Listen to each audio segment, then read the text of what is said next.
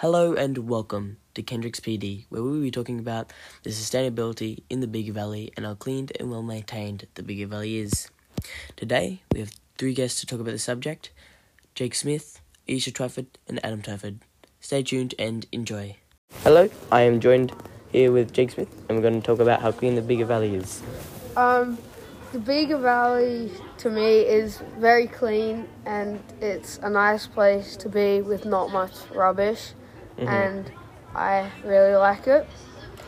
What would you rate the Bigger Valley in sustainability and why? I would rate the sustainability of the Bigger Valley very good because we don't have any big factories, really, except for the Bigger Cheese Factory that produces, like, smoke and bad air pollution. Yeah. So, Bigger Valley is pretty good. Yeah, thank you. Hello, I'm here with Isha Twyford. How are you? I'm pretty well. How are you? Good. Okay, I'm going to ask you a couple questions about the sustainability in the Bigger Valley. Okay. Question 1. How clean is the infrastructure in the Bigger Valley in general?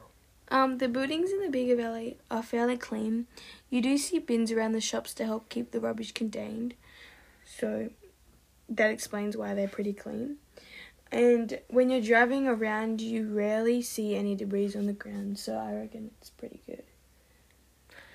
Okay, question 2. How clean is the Bigger Valley? The Bigger Valley in general, I think, is reasonably clean. You never really see any rubbish in, like, the shops or restaurants.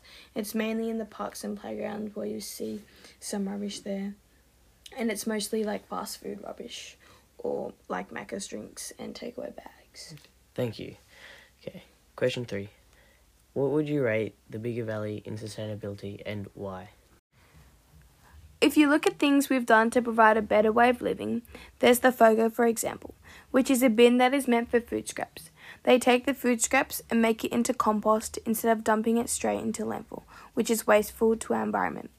We also have a lot of people using solar panels to power their house instead of using the electricity made by fossil fuels, which pollutes the air and is bad for the environment and people's health.